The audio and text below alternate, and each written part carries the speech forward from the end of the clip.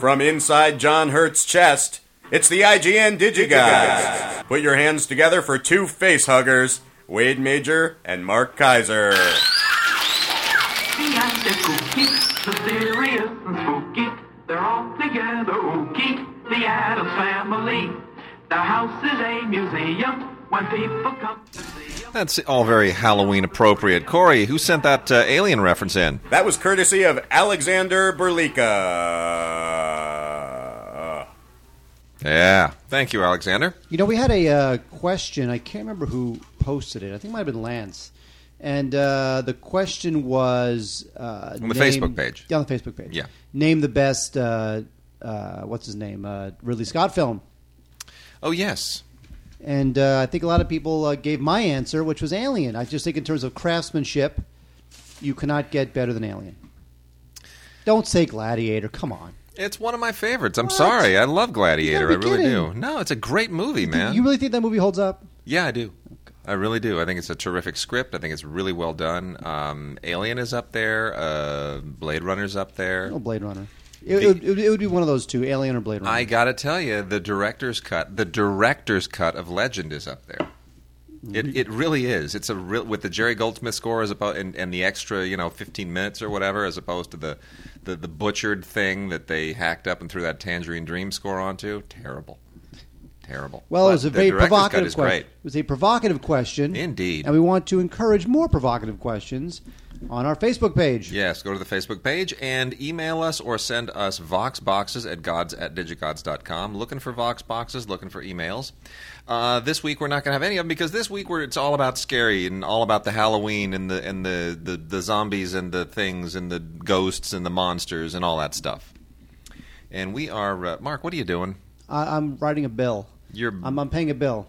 It's my Bank of America bill. Thank you. $960.51. Oh, that's great. Thanks for sharing. I wonder why. I'm not sure why it was so much. Multitasking does have limits. There's a point. Well, here's the thing. Usually at the top of the show, as everybody knows, you talk about crap no one cares about. And then you force me to eat something, and then I take this opportunity to pay a bill. So go ahead and talk about crap no one cares about, and I'll pay a bill. All right. We got a lot of stuff to talk about. A lot of scary stuff. Halloween is next week. We're 10 days away from Halloween, approximately. 10, 11 days, whatever it is. Whenever what are you dressing up as Halloween? Dressing up for? You know what? I am so scary all by myself. I see no reason to embellish it with some kind of... affectation? Yes. Visual affectation? Yes. I concur. Yeah. Oddly enough. Thank you.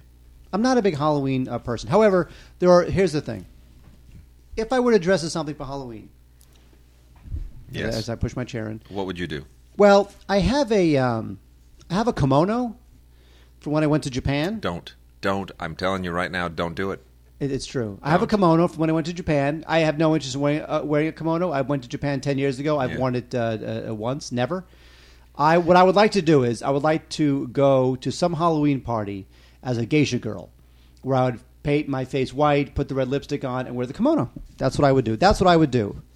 If I cared enough about Halloween. But I just sort of don't, actually. You don't have to wait for Halloween to dress up as a geisha girl. I don't. There are parties all over town that would really, really welcome you if you decided to just do that on the spur of the moment. Oh, don't cut me short, or don't sell me short. Don't do something short. Oh, I'll sell you all Did you finally get that Classic Monsters thing? It's about time. I know it came. Did they send two? No. Of course not. Of course not. But we got a lot of other stuff. Before we get to Classic Monsters, we got a little stack of television horror here. And look, if you're looking for something scary, there is a ton of stuff that's been released over just the last little while, and we're going to focus on it because we've been accumulating it, setting it aside. We want to give you the full range of all the spooky. Once you hear this, you'll have about a week or so to go out and rent it or buy it or do whatever, but we're going to give you a really good selection of the spooky. The first one here is fan favorites of Thriller. Now, Thriller was a television series during that golden age of anthologies when you had Twilight Zone and Outer Limits, and eventually Alfred Hitchcock Presents. Yeah, absolutely. And Thriller was one of the kind of middling ones. The only thing that was and this has been a PD phenomenon for years and years and years. Everything, Thriller has been out there in a variety of different public domain releases and compilations, and they all look like crap. This actually looks really good. This is from Image, And these are just fan favorites. The entire run is not great, so this is probably a pretty good option. And this is the properly licensed original masters from NBC Universal. And episodes include The Grim Reaper, The Watcher, The Hungry Glass, Prisoner in the Mirror. Some really pretty decent stuff in here. Prisoner in the Mirror is probably, might be one of the 3 or 4 best episodes of the series. The Incredible Dr. Markison is one that a lot of people like. A lot of great guest spots on this thing. And, of course, Boris Karloff hosting was the best thing they could do to kind of, capture people who were otherwise enamored of Rod Serling. So 10 classic episodes from Thriller, fan favorites. That's out there. R.L. Stine's The Haunting Hour, the series, is out in Volume 1 and 2. This is on the Hub TV network. Mark, have you ever heard of Hub? Hub? Yeah. Yes, it's a network. It's a TV network. I'm glad you know that, because I'd never heard of Hub. You really? No. It's not for you. I assume it's probably not, because this is kid stuff. But That is true. You know what it is? There used to be a channel called Discovery Kids. Yeah. And Discovery Kids went away, and it wound up it was relaunched. I see. As the Hub. I see. I understand. Well, whatever. R.L. Stine, of course, is the guy that responsible for Goosebumps. It's a guy, right? R.L. Stine, or is it a woman, or do we even know? You know what? That's part of the mystery. R.L. You don't know. It's a mystery. It makes sense. Halloween, scary. R.L. Stine, yeah, okay. Guy, girl. Okay. You don't know. Don't know. Who could it be? Don't know. It's a mystery. You have only really Quick. 2 guesses. Quick, what's that from? Don't know. It's a mystery. R.L. Stine's a guy. What? Don't know. It's a mystery. I don't know. That's Jeffrey Rush from Shakespeare in Love. Don't know. It's a mystery. Anyway, The Haunting Hour, the series, volumes 1 and 2. Bunch of different episodes here. It's okay, fine for kids, I guess. It's not too scary, and it's goosebumpy. What can you say? So that's from Shout Factory. Then we have Monster Squad, the complete series, which only ran for 13 episodes and is really not a very good show. I got to be honest with you. This was in 1976, and it was a Saturday morning show, and it's kind of sad and dated, but there's a kitsch factor to it that I guess somebody will enjoy. But it's for me, it's profoundly embarrassing. Did you ever watch this as a kid? I did not. Oh my gosh, it's really embarrassing. The only thing that kind of makes it enjoyable is that it's got Fred Grandy and Julie Newmar in it, and that's worth something. Gopher and Catwoman. Yeah. What you want. Mark, let's talk for a second here. We also have American Horror Story, the complete first season, on Blu-ray.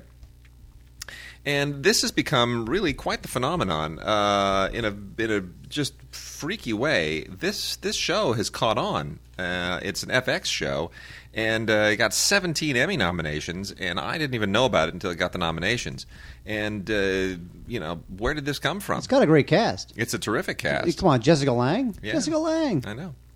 So anyway, these are the guys who did Nip Tuck, and American Horror Story. Really, this is what's interesting is that television has gone horror now, because the highest rated cable debut in history.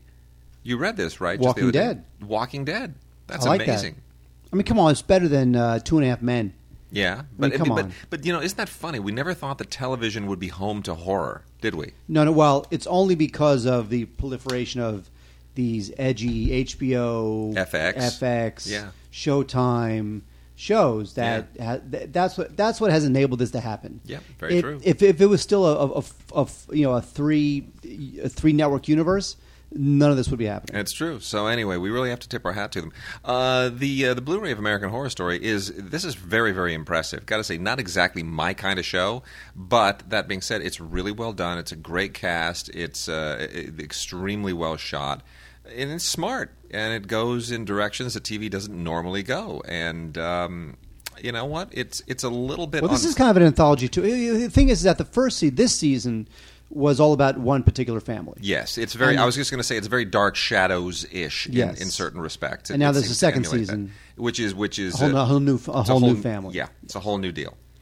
So anyway, this has a fair amount of extras here. All of it, there's audio commentary on the pilot, and the rest is all kind of featurette-oriented. But you know what? Dylan McDermott, Jessica Lange, Dennis O'Hare. Love Dennis O'Hare, man. Oh, I love him. That guy is such a good actor, and nobody knows who he is. No, you know what? Dennis O'Hare Dennis O'Hare starred in... He's in everything. No. Well, I saw him on Broadway.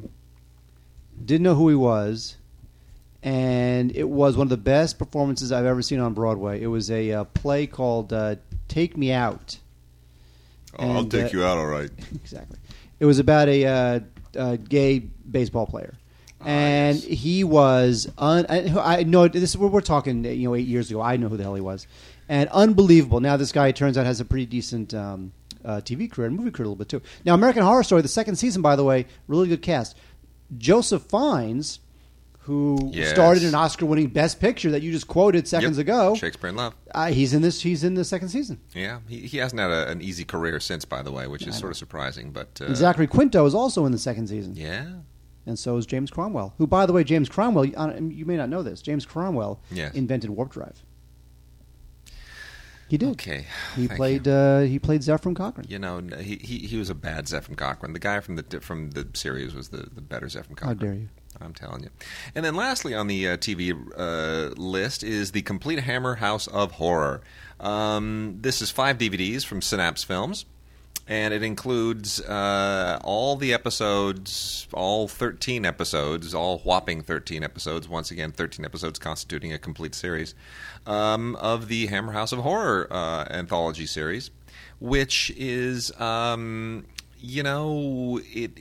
kind of came late in the Hammer phenomenon. Hammer, of course, was a phenomenon primarily of the 60s and 70s as a film company, and this was a 1980 show, and it was, not terribly awesome. It really felt kind of forced. I have to say, I think as far as this is concerned, the better version was the better thing. The better horror anthology was the American deal with the Crypt Keeper. Tales from the Crypt. Did a better job of kind of doing what this kind of tried to do. But you know what? It's got some interesting guests, and I guess for that reason alone, it might be worth a rental. It's not terribly scary, I have to admit. Not really scary at all. The really big deal this week, we got 2 big deals. This is good. I'm gonna talk about one. Mark's gonna talk about the other one. I want that one. Let me see. Can I touch it and hold it? Yeah, you can go ahead and touch it and hold it. Because I'll never be able to touch it and hold it again. It comes in the Digipack deal. This is the one thing that we don't like about this that I don't like, and Mark doesn't like this either as a concept, which is that we don't like the little book style things where you have to pull the disc out of the little paper sleeve. You risk scratching the disc. It's not good. It's not practical packaging. It's good marketing packaging. And I really don't appreciate it. But there you go. Because you get your fingerprints on the disc. It's not cool, man. They gotta just I know they're trying to save space and save money and sell these things, but it's not good. Anyway, these are Blu-rays of the complete Universal. Well, they kind of cheat a little bit. These are Blu-rays of Universal horror films. All the original classic horror films that are associated with the Universal brand when it was sort of a monster and horror brand, as well as Creature from the Black Lagoon, which is pushing it a little. That's not really part of the original series, but since it's something they have the rights to, they figured they'd throw it in there. But what matters is Dracula, Frankenstein, The Mummy, The Invisible Man, Wolfman, Bride of Frankenstein, and Phantom of the Opera. Okay. Those are the killers. Okay, look. Yes. I have to say something. Yes. Now, obviously, we often talk about multi-movie... Oh, and Creature from the Black Lagoon, 3D. Thank God. Yeah, like that makes a difference. You know how you and I, we often talk about like these TMC collections, the Frank Sinatra collection, whatever it is. Yes. And how there's always 2 good films, 3 okay films, and there's 5 ringers that they just can't get rid of, so they package it with that. Yep. Okay, this collection, every one. Yeah. Is a monster classic. Literally a monster classic. Yes. Yes. Exactly. Yeah. Classic monsters. Mm-hmm. And this is my theory. Okay. And you're not going to like my theory, but I think my theory is true. Mm-hmm. Essentially, at some point, packaged media will be dead. And I think that some of these studios, Universal here, I think with the Hitchcock box set that's coming, I think it's the same thing. They realize that they will not be able to make much more money on packaged media. Mm-hmm. So they're going to pull out all the stops for one last Boffo box set, meaning that this will be the last time they can sell these things in a packaged form. Because in 5 years, you'll just be streaming it or whatever it's going to be. Maybe. So I think that because normally, like in the DVD era, you would not see 6 classic films like this in one box set. No. But now that packaged media is 5-10 years away from going away, I don't they've think- I got don't- one last shot. It's going to be around a while longer.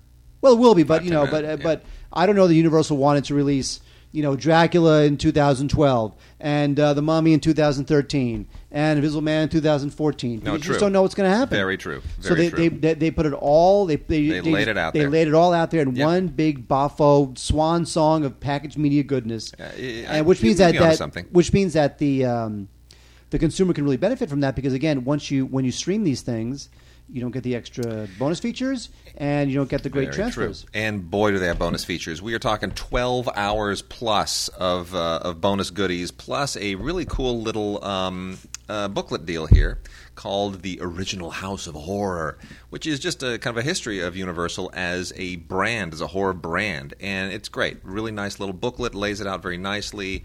They list all of the sort of the crucial films, a lot of which, by the way, we should point out, there are a ton other films that were part of this horror legacy that are not here, mostly because they really aren't very good, like House of Frankenstein, The Mummy's Ghost, Mummy's Cursed, Son of Dracula, Invisible Agent, Ghost of Frankenstein, The Mummy's Tomb, Invisible Man Returns, The Mummy's Hand, Dracula's Daughter. I mean, this is all. Most of these are just junk movies. They really are. So they are sparing you the junk and giving you just the classics.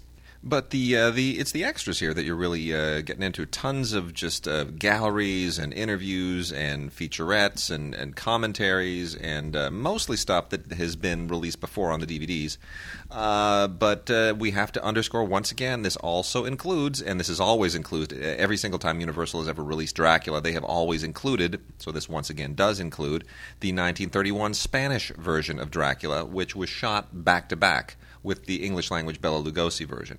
So they shot them back-to-back on the same sets, different actors, but they are effectively the same movie. So that's really always a nice bonus that we have to remind people is always there. And otherwise, these are really good movies. What can I say? The original Dracula, the original Frankenstein are two of the all-time great classic films from the 1930s. Wolfman, it dates a little bit. The Mummy dates severely. Bride of Frankenstein is amazing. And I am a particular fan of The Invisible Man, which I think is often unfairly maligned. I think that's a really, really cool film. And by the way, the whole Invisible Man thing has not been done correctly since. They've tried to do The Invisible Man like a dozen times since, including Kevin Bacon, Chevy Chase. Oh my gosh, those are horrible movies. Those are horrible, horrible movies. The Verhoeven thing with Kevin Bacon is dreadful. That is just an appallingly bad movie. And, Chevy Chase, are you kidding me? The man who wasn't there. And Steve Guttenberg did a 3D Invisible Man movie. Yeah, that one was great. How does that make any sense? I was an usher at the National when that was released, and we all kind of thought, it's an Invisible Man movie, and it's in 3D. Mm-hmm. Somebody actually pitched the idea of a movie about the Invisible Man in 3D. Yes, they did. What drugs were being consumed in what kinds of mass quantities when that idea was greenlit? That really made no sense. It's stupid. They don't realize the irony in that, or Unbelievable. the disconnect involved in that. That alone tells a 3D you. movie about a guy who's not there. Now, obviously, they understand that. I mean, they're not that stupid, but you never know. You never know, Wade. Oh no, I think they are that stupid. All right, so here's the thing: we have a criterion to talk about this week, which is only good news, and it's especially good news because it's Rosemary's Baby. Yay! Rosemary's Baby. Rosemary's Baby looks fantastic on Blu-ray. The garish colors are just so cool. all those 70s colors, even though the film was actually 1968. But it really, I mean, you see the beginning. Most of the movies from that late 60s period, you look at them, and they look like they belong to the 60s. Rosemary's Baby really is the beginning of the 70s. There's very a modern, contemporary look to it. There is not a single piece of fabric in this entire film that doesn't just scream 1972. I mean, the dresses, the pillows, the curtains, the carpet, every single piece, every textile in this movie is just so nauseatingly of the 70s. My fear with this movie, when it comes to our younger listeners watching this, is that it is paced much different than modern horror films. Very true. I mean, this movie is 2 hours and 16 minutes. Yes. It is about 2 hours and 10 minutes of John Cassavetes and Mia Farrow just hanging out and having a very nice marriage. Yeah. And then there's about 25 minutes at the end of Hail Adrian, hail Satan. Now, by the way, he has his father's eyes. Now, what you may not know about this, there's a lot of interesting backstory about this. About a William Castle, who we've talked about before, Yeah. who was like the B movie, the B movie carnival salesman, who did a lot of movies like The Tingler, like just a lot of C-level stuff. He had optioned the book, the Hour 11 book, because he wanted Rosemary's Baby to be his bid for legitimacy. And there was a brief moment when he was going to direct it, but in the end, they got Roman Polanski, and of course, the film is Roman Polanski. If William Castle had directed it, this thing would be a joke. And we forget also how funny this movie is. I mean, it's funny. horrifying. It's creepy. It's got all those, it really is. It paves the way for a lot of other horror films stylistically and in terms of subject and everything else. But it's a very funny film, too. I mean, there are a lot of great laughs. Oh, yeah. Like the Japanese guy with the camera He's who's hanging hilarious. out with all the rest of the Satanists. Awesome. Screams, "Hail Satan," and then he starts taking pictures. I mean, that really is just a bizarre, weird, stereotypical, strangely politically incorrect thing to include. Now, if that guy was played by Mickey Rooney, that'd be bad. Yes, true. And you know what? For younger fans, also interesting is that at the time, Mia Farrow was married to Frank Sinatra, and Frank Sinatra actually was incensed that Mia Farrow had done this film because people were stopping him on the street and saying he's got your eyes. No, because he had demanded that she stop working when they got married. In fact, in a little-known story, it's probably on Wikipedia or something, in a little-known story, he actually served her divorce papers on the set of this movie. That's right. On the set of this movie, yes. Frank Sinatra's attorneys served Mia Farrow divorce papers because yes, that's true. Sinatra was so angry that Farrow took this part because she had promised not to work when they got married. So there's all sorts of fun stuff happening in Rosemary's Baby that's not even have to do with the actual film. Well, it is. It's great. It's a terrific Blu-ray and tons and tons of cool stuff on it by way of extras. The primary one being the new documentary on the making of the film, which is just great. You get lots of Robert Evans with that leathery skin that just won't go away. Boy, it's going to be a strange world when Robert Evans kicks, won't it? It'll be like the end of an era. Really? Well, who of those guys are still around? I don't know. Anyway, and there's also a documentary on the guy, the Slavic guy whose name I will not even attempt to pronounce, who basically wrote the score for the film, which is a cool score because it comes in the weirdest ways and just punctuates and puts exclamation points on these inappropriate moments. It's a really fascinating score. Well, as long as we're on the subject of Rosemary's Baby and all the things that it inspired, we have a trio of other films here, which I'm just going to roll through. One is Basket Case 3, The Progeny. And, there suddenly were a lot of movies about Satan's babies and Satan's children. The Omen, of course, is one of the more reputable ones. It's Alive. Oh, I like that one. I liked It's Alive. That was one of my favorite of those bad movies. Anyway, the Progeny, Basket Case 3, is the third in a just ridiculous series. The Brood was another one. Cronenberg's The Brood, right? There are a lot of those that kind of just took off on the idea. Well, anyway, the Basket Case 3, The Progeny, is the third in just a silly series that was launched in the 80s. This one came in 1991. This is also a release from Synapse. And it's just horrible puppetry and bad latex work, and it's really, really silly. But if you're looking for something that's just cheesy enough, this will probably fit the bill. And then we also have a couple of Blu-rays. I hit the mic, Mark. I see that, and I hit the mark, Mike. You should be killed.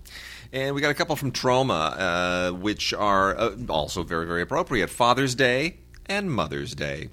Probably should have talked about these, but they on the appropriate holidays, but they weren't there. Anyway, the real big deal is Father's Day, and this was written and directed by Astron 6. Mark, who the hell is the robot? Who the hell is Astron 6? Robot. Somebody who doesn't want to actually take credit for it. You know what? If you have not heard of either of these films, I guarantee you're not missing out. If you have heard of them, you are probably a Troma fan, in which case you probably love everything that has the Troma logo on it. So it doesn't really matter. Father's Day is the bigger deal here. It is it's a DVD and Blu-ray combo. It means to be every bit as cheesy, kind of grindhouse, throwback, schlocky exploitation film look as it is. Lloyd Kaufman prides himself on this stuff, and you know what? He does it better than anybody else. Troma makes a lot of films available for free viewing on YouTube and elsewhere, and they just know how to cater to their audience. So I have to read you. And by the way, Mother's Day is okay. Mother's Day is Eli Roth claims this is his favorite horror film. He's quoted on the cover of it. I'm not quite sure why. Because he's probably friends with the producer or the director. I'm sure. Mother's Day actually is much more of a. It means to be kind of a cross between. It's sort of if you crossed Norman Bates and his mom thing with the whole weird family thing from the Texas Chainsaw Massacre. That's basically what you get here. Sounds like a winner. It's a winner, but I actually have to read this because the plot description of Father's Day just from the box is so unbelievably hilarious. It cannot be avoided. Father's Day follows the classic story we all grew up with. Boy watches father raped and murdered. Boy grows into a vengeful one-eyed man. Man teams up with a priest and a male prostitute to take down his father's killer. Come on, tell me that's not absolutely hysterical. That sounds great. That's good. That's great. Come on, that's great. That's classic trauma, man. All right, Halloween 2. Halloween 2. Notice how I just ignore Wade. As sequels go, Halloween 2 from 1981 is not bad. The Halloween series certainly had a lot worse to provide us over the years, including what we'll talk about in a second, which is Halloween 3. But Halloween 2 is directed by Rick Rosenthal, who is mainly a TV director now. Babe Rosenthal? Yes. Babe? Yes. Rosenthal, Thal, Babe Rosenthal, Babe Hoven. What? It's a Jerry Lewis thing. Oh, my God. Sorry. By the way, Jerry Lewis, not funny. Yep, so I'm saying it right here, right now. Jerry Lewis, not funny. I'm about to offend Wade deeply. Jerry Lewis, not funny. Not funny. I'm crying. It's a mad world, not funny. Boo hoo. Anyway, Halloween 2 takes place on the same night as Halloween. It's sort of a continuation of the story, and so all the cast, they all return. And, it's really not that bad. There's a lot of special features on this thing. Boy, Scream, not Shout Factory, but Scream Factory through Universal, they've done a good job with this thing. It's a 2-disc set. There's a television cut with footage that was not in the theatrical release. There's an audio commentary with Rick Rosenthal and one of the actors. There's a couple of featurettes on this thing. So it's an okay sequel, but a surprisingly good Blu-ray. Now, Halloween 3, Season of the Witch. Let me just say that by this point, I think it's pretty obvious that the Halloween, the whole Halloween thing had kind of run out of steam. But this was the 80s, and nobody could ever keep a good horror franchise down. So in this one, which is from 1982, there's like this. It's so ridiculous. There's like this There's this company that makes like Halloween masks. Yeah. And they are going to sell kids this Halloween mask that will do bad things to them. So kids will buy this Halloween mask, they'll put the Halloween mask on, and horrible, sinister things will happen to them. So it's completely ridiculous, and the cast is nothing to write home about. Dan O'Hurley, he is in it from RoboCop, a couple others you might have heard of, but really this is just, at this point, I just don't understand. It's just terrible, terrible stuff.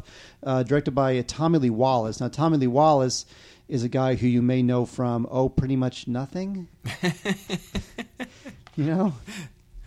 Anyway, although he did direct a couple episodes of Max Headroom, which is nice. But again, Scream Factory, they've done a good job with the Blu-ray. Very surprising, considering that no one's ever going to watch this stupid movie.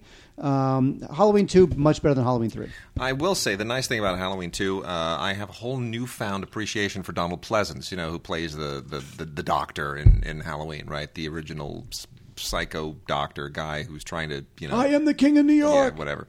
He was the president in Escape from New York. Yes. And he was also Ernst Blofeld in which Bond film was he Blofeld in? That was the original. Wasn't that the original? Was that Dr. No? Wasn't no, he was. Well, anyway, I can't remember. Get them all confused.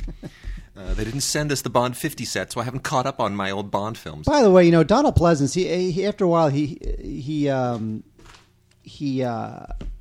became a bit of a joke doing like bad horror films. But I mean, Donald Pleasance was like the guy was in The Great Escape. I mean, he was kind of like a real actor. I don't really know what happened. No. Well, I was just going to say because Donald Pleasance was in Wake in Fright, which has just been re-released after being restored. It's a 1971 Australian film directed by Ted Kotcheff, which is he plays one of the scariest, creepiest people imaginable in the movie, and it's basically U-Turn set in the Australian outback, right?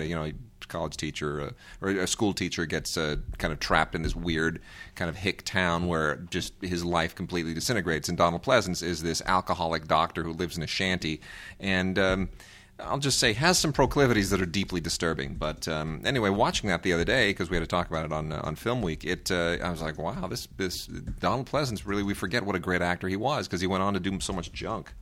But he was a good guy. I got two more Troma films here, both from the 80s, and these are just, boy, I don't know if I want to call them fun or arduous. They're from 88 and 89. The earlier one here is the better film. It's called Chillers. And Chillers is it's a really cheesy excuse to make a really cheap horror film. It's about 5 people who are caught kind of stranded at a bus depot in the middle of nowhere. And they're on a bus ride. Well, I mean, look, the artwork tells you exactly what's going on. They're waiting for bus 286, which is on a trip to hell. Oh, come on! If you're going to rent that, you have to rent the car. The car is the best. Well, what I find amusing, I mean, look, the film itself is standard Troma stuff from the 80s. You can kind of laugh at it. It's not really scary. But the thing that's funny is that here's what they brag about on the box. Winner of the Academy of Science Fiction, Fantasy, and Horror Films prestigious Silver Scroll Award. How about that, Mark? That's better than an Oscar. Yes. And then Where Evil Lives is from 89, and this is just a kind of a mishmash, mashup, potpourri of every horror cliche you can imagine in basically kind of what is meant to be the ultimate haunted house or possessed house movie. It doesn't really come off that way, but it is mildly entertaining, mainly because Claude Akins is in it. And Claude Akins has, for some of us who remember him from all kinds of, Moving On and all various... Sheriff Lobo. Well, they declare this his greatest role, which you got to love Lloyd Kaufman. He doesn't hold back. Hyperbole is his friend. That is true. So there's a couple. Where Evil Lives and Chillers, both of them Troma classics from the 80s. And as long as I'm going with a bit of a retro cheese fest, I've got a couple here from VCI as well.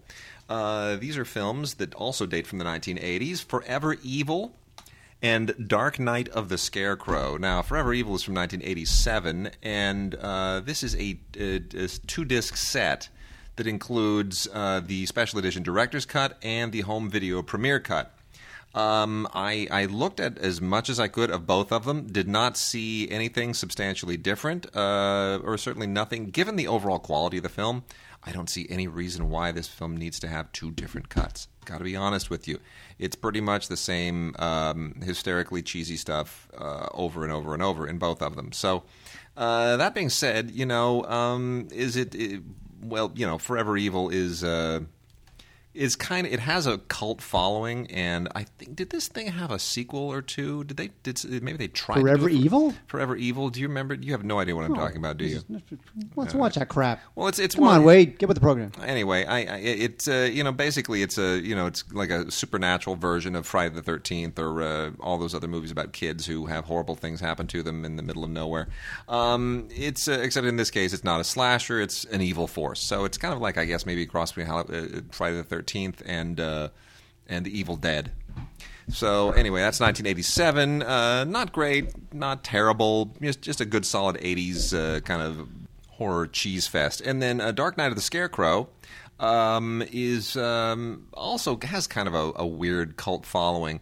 This one is slightly better because it has Charles Durning in it, and anything that has Charles Durning in it is automatically easily recommended. But it's a fairly legit film, believe it or not. I mean, like Joe Wizan or Wizen, however you pronounce his name. Star Wars. Yeah. Exactly. He was one of the producers on this thing. So I mean, you look at and Larry Drake. Remember Larry Drake from L.A. Law? Sure. He played He's Lenny. kind of that weird looking guy. And then he was also in Sam Raimi's Darkman. That's right. Yeah, that's right. Yeah, he's in this too. So there is a kind of a slightly legit factor in this one. And anything with Charles Durning, especially playing the postmaster of small town. Is very, very funny. Anyway, honestly, as far as like small town, outback hick horror movies go, this one's pretty good. So Dark Night of the Scarecrow might be a worth look. Might be worth a look. All right, Wade, we have, continuing the Halloween theme, we have Night of the Living Dead. Now, you're probably saying to yourself, which Night of the Living Dead is that? Is that one of the 17,000 ones that George Romero's done? Or could that be the 1990 remake from Tom Savini? Well, wait, it's the 1990 remake from Tom Savini. Oh, Tom Savini. Did he die? Isn't he the guy who just recently died? Savini? Savini? Did Tom Savini die? Who died? Some makeup guy died in the last year. No. I'll find out. I mean, Savini's in his 60s by now. You but talk. Anyway, a lot of the members of the original actually participated in the making of this film, but Savini wound up directing it.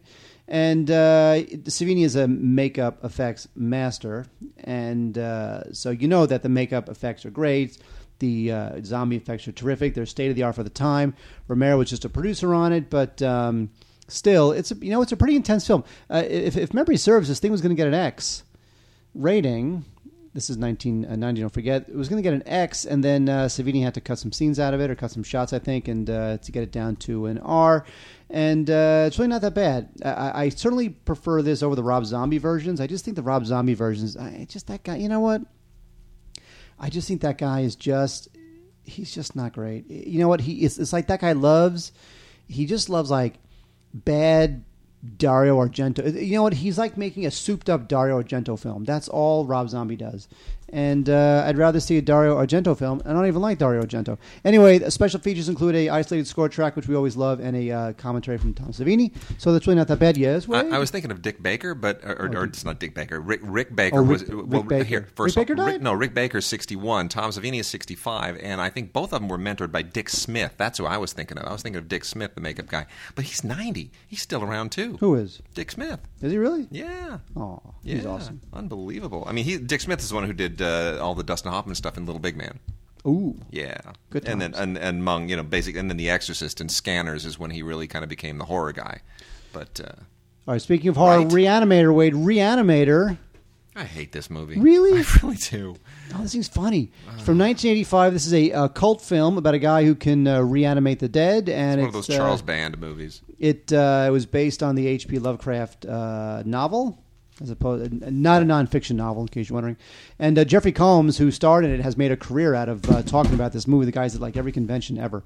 Anyway, Stuart Gordon directed it, and it's a funny film. It's got a lot of humor, which might be lost on a lot of people because it's sort of the time, but it's great.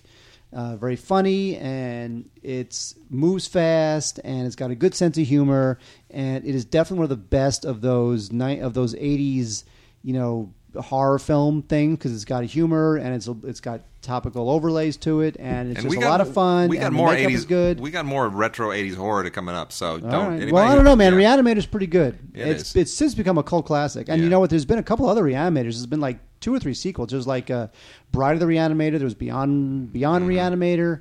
I think there was Wade Major the Reanimator. Yeah. Which is a great. The re-waitamator, the re-anawator. I'm working here. You got to give me some. In that case, you're fired. Okay. Anyway, there's a lot of bonus features on the Blu-ray documentary, couple interviews, good stuff. Reanimator from 1985, a classic 80s horror kind of comedy. We also have this is from the year of our Lord 1988, Killer Clowns from Outer Space. Clowns with a a K. K.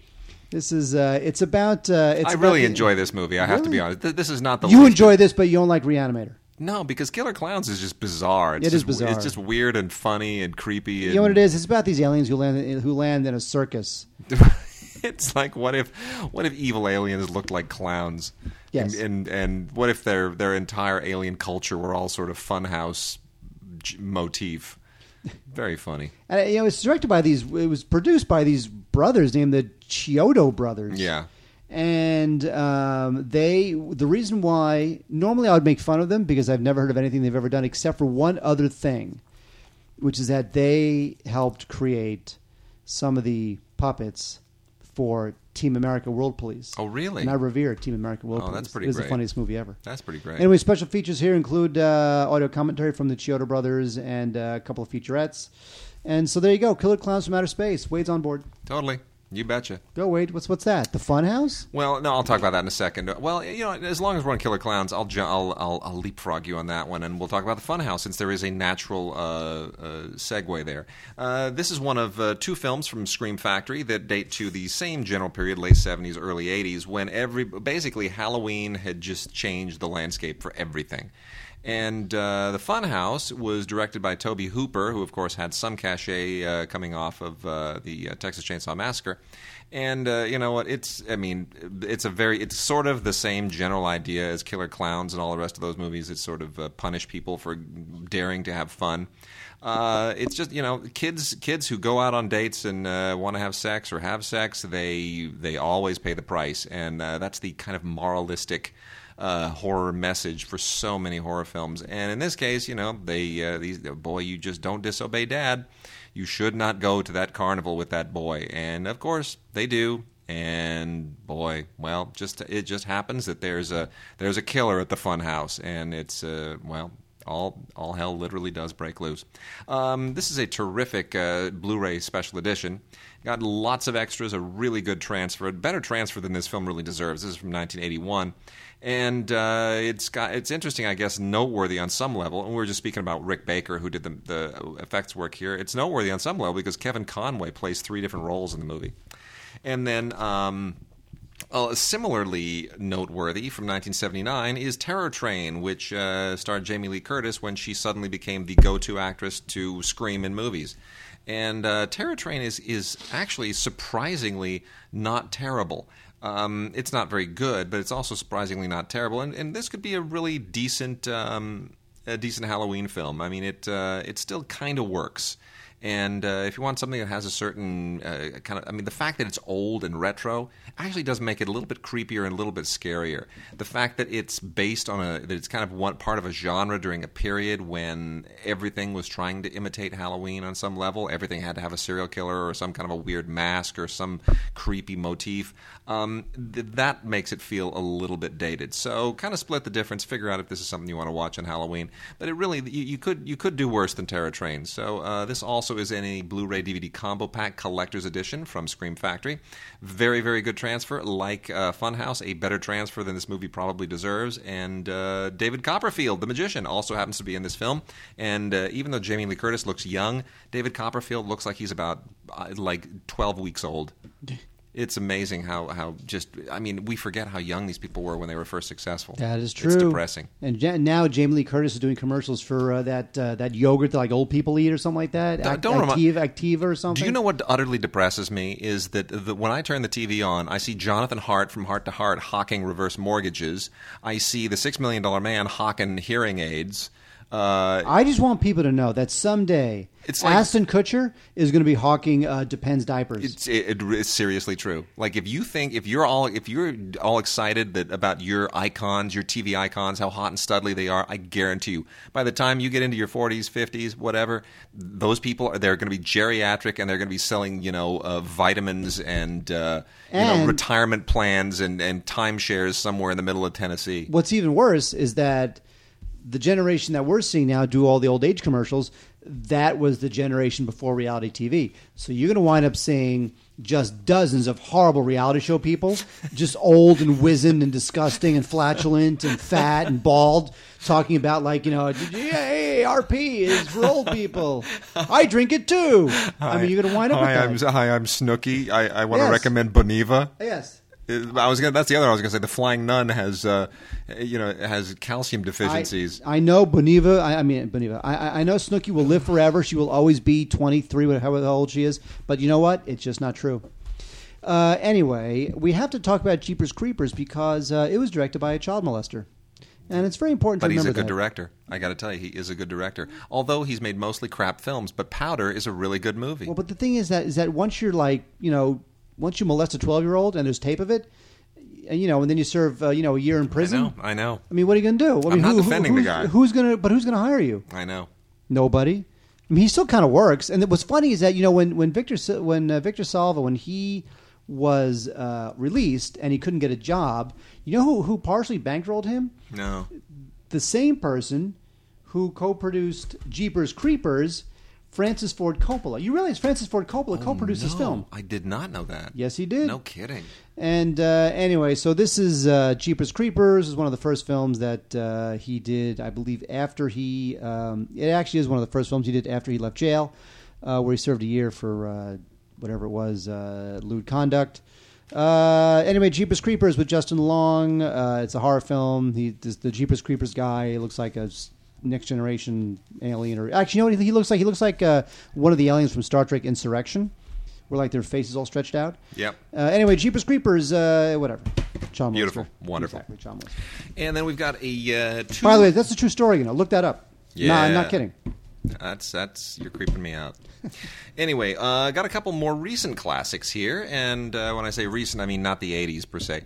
One is Stephen King's Sleepwalkers, which, it's funny. I didn't think this was a very good movie at the time. This was directed by Mick Garris, who really should have had a much better career, I have to be honest. It's from 1992.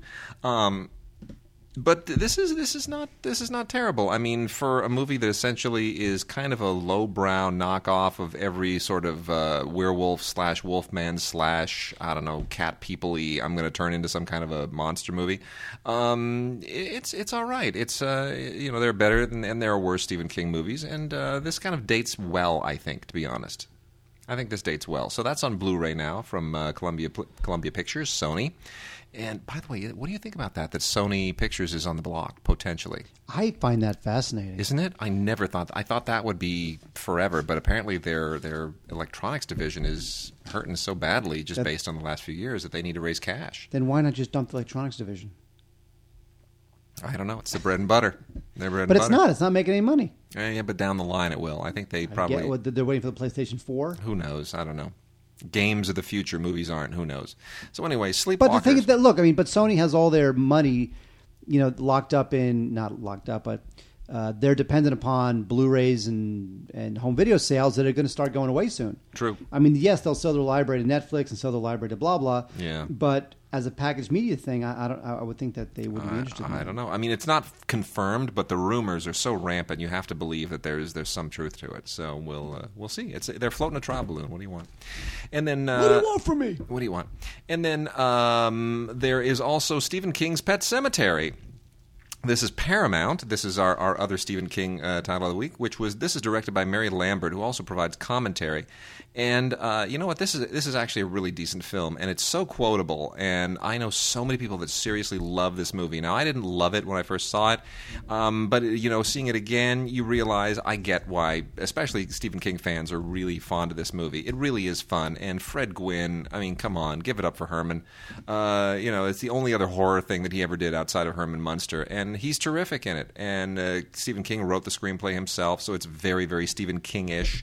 You don't get any of that kind of... It's not like when, Carpenter or Kubrick reinterpreted his stuff in ways that he wasn't fond of. If you like Stephen King, you're going to like the movie. It's just got his personality all the way through it. And some great featurettes on here, and a really, really, really good transfer, which I don't often say about Paramount catalog titles that just get blown out to Blu-ray, but they did do a really nice job here. It's a very dark, moody film, a lot of kind of desaturated blues and saturated reds, and Mary Lambert probably, she deserves so much of a better career than she's had in the wake of this. She's kind of a straight-to-video queen right now. But you know what? I'll tell you, Pet Sematary, S-E-M, by the way. Remember how to spell it, S-E-M-A-T-A-R-Y.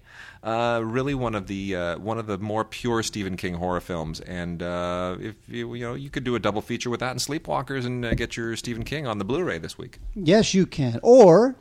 you can watch two films from the Roger Corman Cult Classics collection. The first is Naked Angels. Now, Naked Angels is an interesting film. It's a biker film. It's from 1969.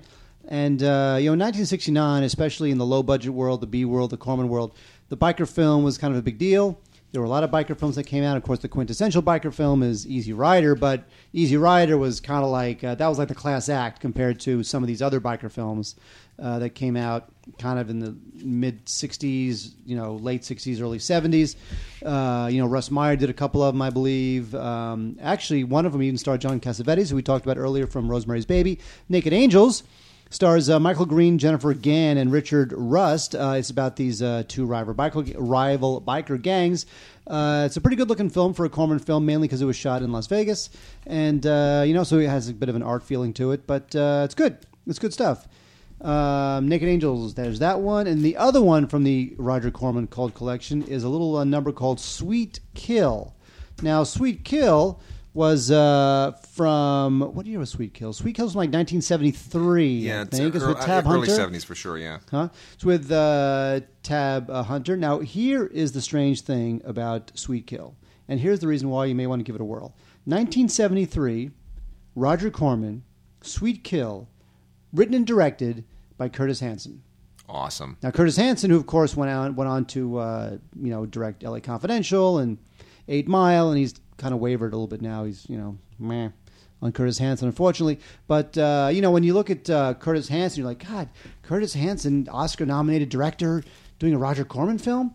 Look, a lot of people, as Wade will tell you, Jonathan Demme. A lot of people started doing Roger Corman films. Everyone, right from Jonathan Demme to Jack Nicholson, they all did it. So don't worry about Curtis Hanson starting on a Roger Corman film, because that means nothing. And this is 1973. Totally. This is like 25 years, or whatever it is, before you start to really hit it big. True. Sweet Kill's an interesting debut, not a debut, but an interesting film from him. We're going to talk about some newer films, newer releases made within the last year or so in a moment. But I want to go through some comedy and some kid stuff, because you're probably thinking, well, what if I just want to laugh on Halloween? What if I just want to really... you can laugh. Here, this is how you should laugh on Halloween. Yeah. And I'm not going to edit that out of the show, so that will live forever, and Mark will be shamed by the recollection. Oh, God, I've done worse than that.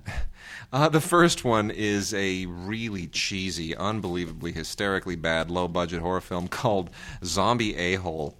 And this was made this last year. It's basically about a guy. Well, it's a guy in horrible zombie makeup who preys on naked twin girls. I kid you not. There's just nothing here. It's really graphic, but it's not scary. It's just kind of like, ooh, ew. And it's really worth probably a rental, just so that people will laugh at the fact that you're putting on a movie called Zombie A-Hole. Then we also have Jersey Shore Shark Attack, which is more... This was originally aired on Sci-Fi. It's on Blu-ray. And it's not really scary. It's really more enjoyable just because it actually has sharks eating people who are, from Jersey Shore. Anchor Bay released this. It's, it's mildly amusing as satire. Slightly better than either of those is Screaming in High Heels.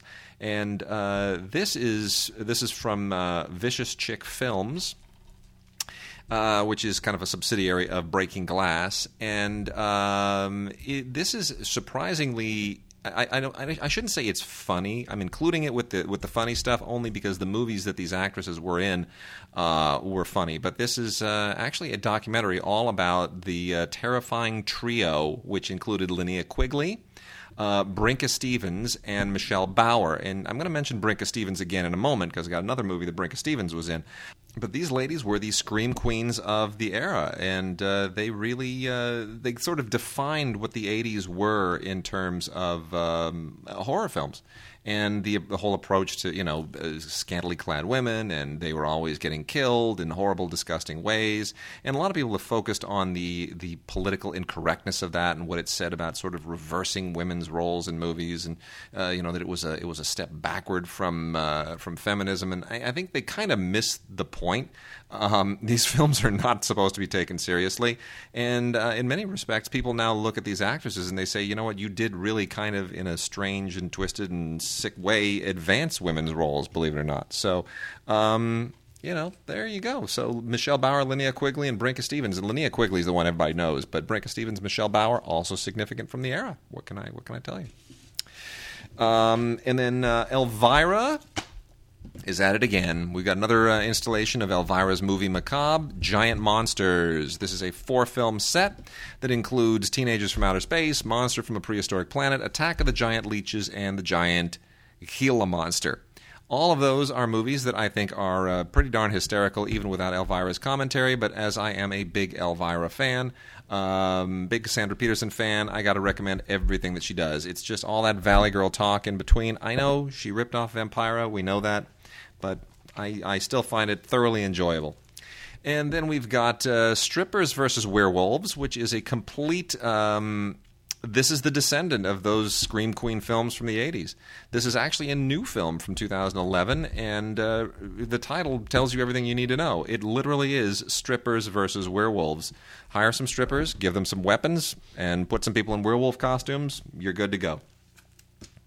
And Jeff Dunham is a horrible, horrible ventriloquist that I can't stand, but I feel obligated to mention that there is now a Blu-ray out called Jeff Dunham Minding the Monsters, in which they seem to think that having him do some ventriloquism with monster puppets and somehow is appropriate for Halloween. I think it's probably more terrifying just the fact that he is actually successful. Then we also have a very strange release from DreamWorks on Blu-ray, which is Spooky Stories. It includes Shrek's Thrilling Tales, Scared Shrekless, and a Monsters vs. Aliens special called Mutant Pumpkins from Outer Space. I don't know what the animation division is thinking here, but this is really... pretty much just for kids who have misbehaved and are not permitted to go trick-or-treating. This will let them feel as though they're being punished much, much worse than they deserve to be.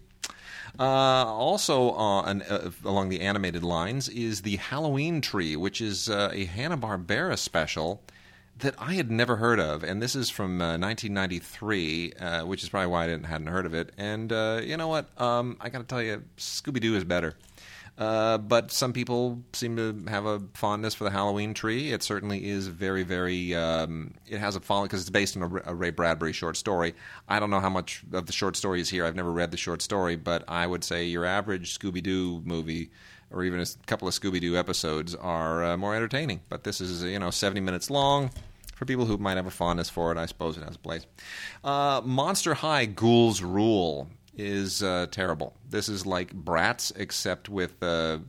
it's like if you did the Munsters Bratz style and animated. I don't know. It's not very good, but, this is some kind of movie that was on TV, and I guess kids like it. And then lastly, a movie I absolutely expected to hate and wound up actually kind of somewhat liking in a strange and embarrassing way. This is from E1. This is Vampire Dog. About a dog named... Stupid dog. About a dog. Dogs. So dumb.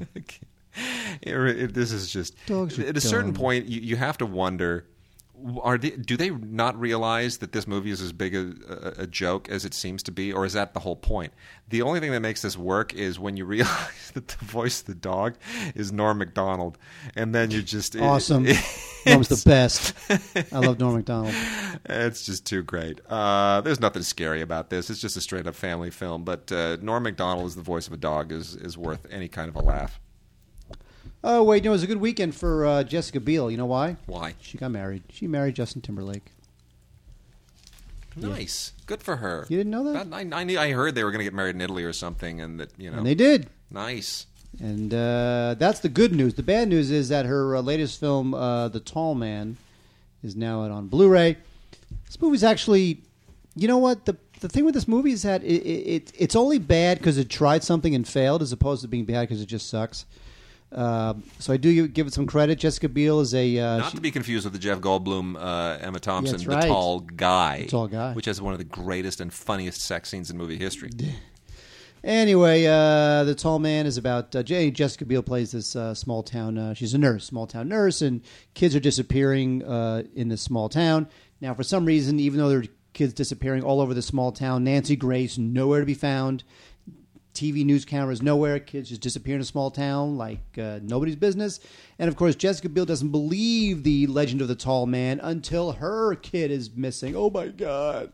So you got to find out who the tall man is, and you do find out, and it's not that bad. It's kind of bad, but it's not that bad. It tries to be kind of different, a little funky, kind of creepy. So it's really, it could have been a lot worse.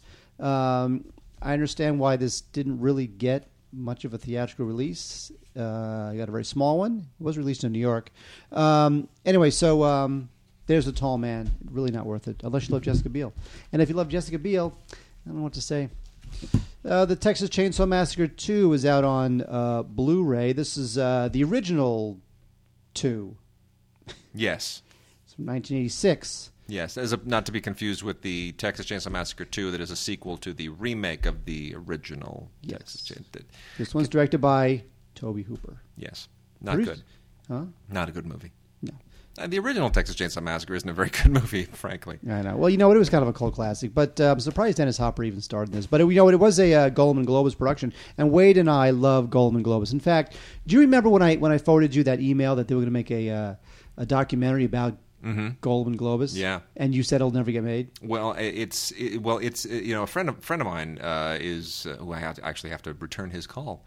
Had written a film for them and was supposed to be interviewed for it. So I will know when that gets rolling. I know there are issues about finishing up the fundraising for it. So anyway, this one is funnier or tries to be funnier than the original. Does it succeed? Not really.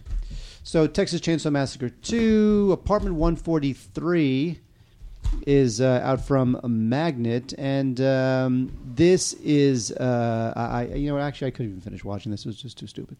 Anyway, it's about these they call themselves parapsychologists or something, and they're investigating this apartment and the crazy stuff happening at the apartment, where there's like telephone calls, there's no caller, and there's objects flying, and there's light bulbs exploding, all sort of crap happening. And it's total digital filmmaking. You can tell it's digital. It's not very well written. It's not even very well shot, but you can tell, hey, it's cheap. It's digital. We can just make it. So let's just make it. And it's very Paranormal Activity-ish, but I will take the Paranormal Activity movies any day over Apartment 143. We do have another werewolf movie called Werewolf the Beast Among Us. Now, this one is... here's the thing. When Universal tried to reboot their classic horror films, they started with The Wolfman. Well, they started with The Mummy, but it's more of an action film than a horror film. But right. yeah, Wolfman was supposed to get the horror thing rebooted. Yeah, right. And wait, did that work? No, exactly. No. Well, Universal now has this. They claim it's like an all new movie, but I mean, who are we kidding? This is a thing called The Werewolf: The Beast Among Us, and it's the werewolf's turn to be rebooted in Universal, Monster Legacy style. Unfortunately, this thing is no better than the other one, the Wolfman. I don't understand why they keep doing these. It does feature Stephen Rea, who's great, but it also features Stephen Bowers. How good could it be? No good. Exactly. All right, Mark, tell us why Oliver Stone's son directs scarier movies than he did when he made The Hand. Oh, I love The Hand. I know, but come on. Talk about Sean Stone, and then I'll wrap everything out. How dare you? It's a bad movie. Well, here's the thing. The problem is that this whole found footage thing, it's got to stop. It's just got to stop. Yeah, I know. I don't get it. I don't get it either. And it's going to run its course soon with Rec 17. Well, the thing is that it may not run its course because they are so easy to do, and everybody's got a digital camera, and everybody can shoot their own little found footage movie. It looks so easy, and the digital camera's $500, and it's going to be great. And of the 10,000 of these that'll get made, there'll be just enough that'll break through to the mainstream, maybe even get theatrical release, that it just enables another 10,000 people to make their own stupid found footage movie, and I would just wish it would all stop. Thank you. Yep. Anyway, this was, as Wade says, directed by Oliver Stone's son, and it's this found footage thing. It's about this psychiatric hospital in New Jersey, and it's terrible. Yeah, I know. He's the whole idea is that like they the filmmakers, the actual filmmakers, they because Sean Stone is in the film, and he wrote it and directed it, and Alexander Wraith, who co-wrote it, is also in it, and actually Oliver Stone's in it too.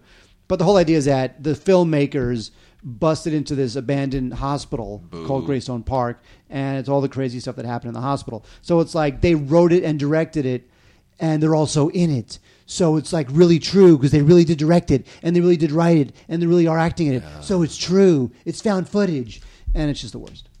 All right, we are near the end of the show, so I'm going to rattle off a bunch of stuff. We can't go through this in detail, but I want everybody to know about it. There are 8 volumes of Scream Theater now out from VCI. These are double features, including some films that we actually talked about. Some of the good stuff here include Volume 3, Don't Look in the Basement and Don't Open the Door. as well as Legend of the Witches and the City of the Dead in Volume 4. Kiss of the Tarantula is on Volume 8. Swamp of the Ravens, also a pretty decent exploitation film, Volume 7. And the aforementioned Forever Evil is in a double feature on Volume 6 with Children Shouldn't Play with Dead Things, which has one of the all-time great titles. And then also want to make mention of a bunch of great titles that have recently been released from Redemption Films. This is the Redemption Library that recently merged over with Kino Lorber. A lot of great stuff, especially from director Jean Rollin, who is kind of one of the all-time great European horror directors. This is all on Blu-ray and on DVD. The Blu-rays are sensationally good-looking. The entire Redemption Library. The original elements are just pristine. They have those garish colors that we were talking about earlier with Rosemary's Baby. All these films from the 60s all the way through the 80s in the Redemption Library have these really garish colors that just work so well for, the blood looks thick and syrupy. It's great. The Living Dead Girl is particularly good. Renato Polselli's Black Magic Rites is unbelievably creepy. Another Jean Rollin film, Two Orphan Vampires, really, really worth checking out. Jess Franco. I was just talking to Henry Sheehan the other day about what we just don't get Jess Franco at all. But if you want to see Jess Franco's famous Exorcism, which was also known under an alternate name, Demoniac, both of those versions are out, and I guess you could get it on Blu-ray. It's probably I don't like Jess Franco films at all. Similarly, of a problem is Jess Franco's Female Vampire, which was also known under the alternate title Erotic Kill. So not a Jess Franco fan here, but there are Blu-rays out if you happen to be one. I'm not going to recommend it. Mario Bava, one of the great all-time Giallo directors. We've got his Black Sunday from the Giallo collection. And then getting down to the bottom, lastly, double feature from Mario Bava, The House of Exorcism and Lisa and the Devil. And then finally, what I think is probably the best of the Redemption titles this week is a Mario Bava film as well, Hatchet for the Honeymoon, which, believe it or not, is not just a horrible, gory, and terrifyingly bloody film, but it's one of the few Giallo films that I actually think really has value as a movie. This is like a really surprisingly psychologically compelling thing, so it's a cut above the Giallo stuff. So some good Mario Bava stuff there, and you know what, Mark? Absolutely no Dario Argento movies for Halloween this year. Right? He's lame. He's lame. We don't like Dario Argento. All right. Have a great Halloween, everybody. We'll see you next week.